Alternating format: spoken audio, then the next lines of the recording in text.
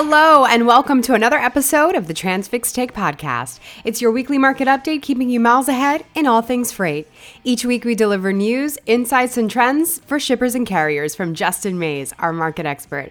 All right, Mays, always good to see you. How's it going? Great to be back with you for another week of Freight Journey.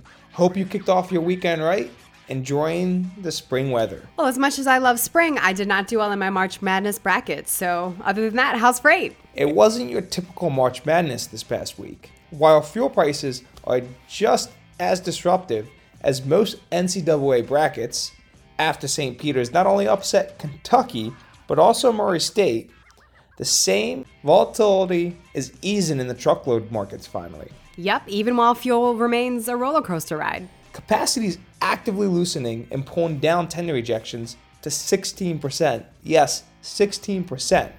Right around this time last year, the tender rejection rate reached as high as 26%.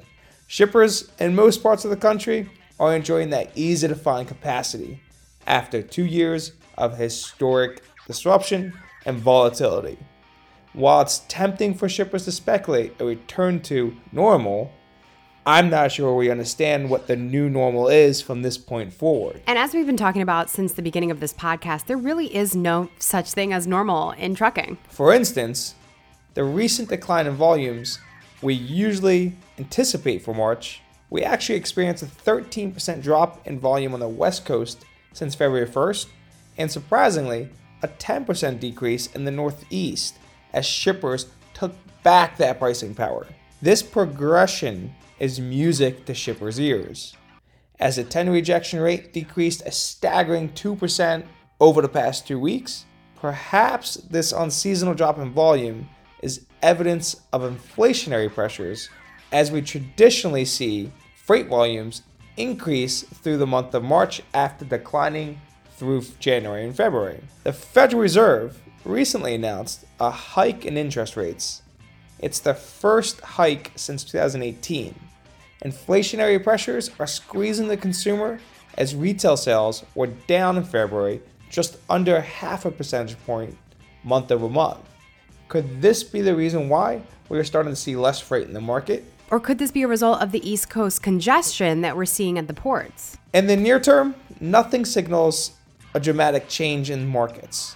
The West Coast is gearing up for more imports, but with the continued improvement in port congestion and greater supply of available trucks, this will have limited impacts. Well, that would be ideal, but of course there's a but coming. That is, unless the COVID-19 lockdowns in China intensify, as we mentioned last week.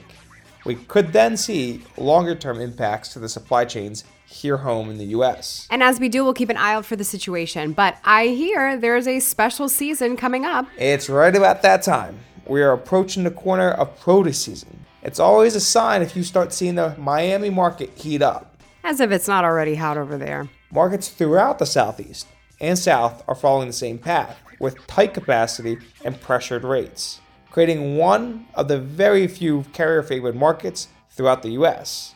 If you're moving or searching for freight along the Texas-Mexico border, you'll find capacity constraints similar to southern Florida. Shippers will face more pressure in these markets in the coming weeks as produce picks up. If volume trends continue to follow the course that they have in the last 2 weeks, we could potentially see a limited impact on freight markets through this produce season.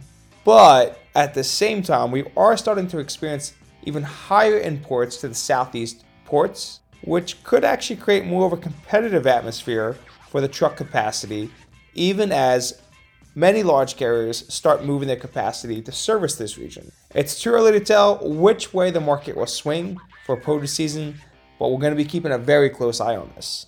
And let's get into the hot topic of fuel prices.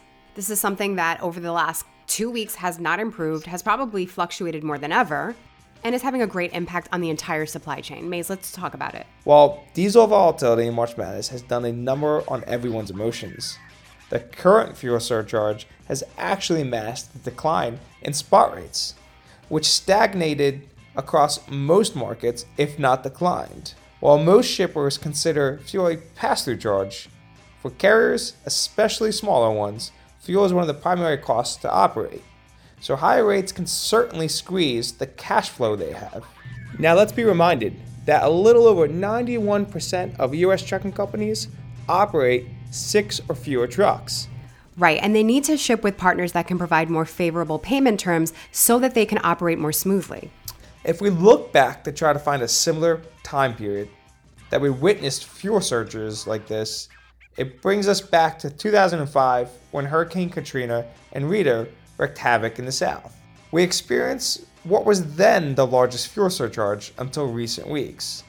While short-term impacts are not too worrying, long-term impacts could alter future trends.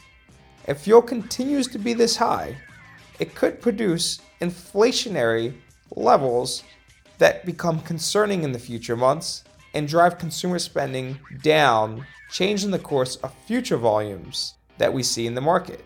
As we go through the next couple weeks, not only do we keep an eye on fuel, we'll also keep an eye on any inflation that happens in the market. With that, we'll see you with an all-new episode next week. Drive safely.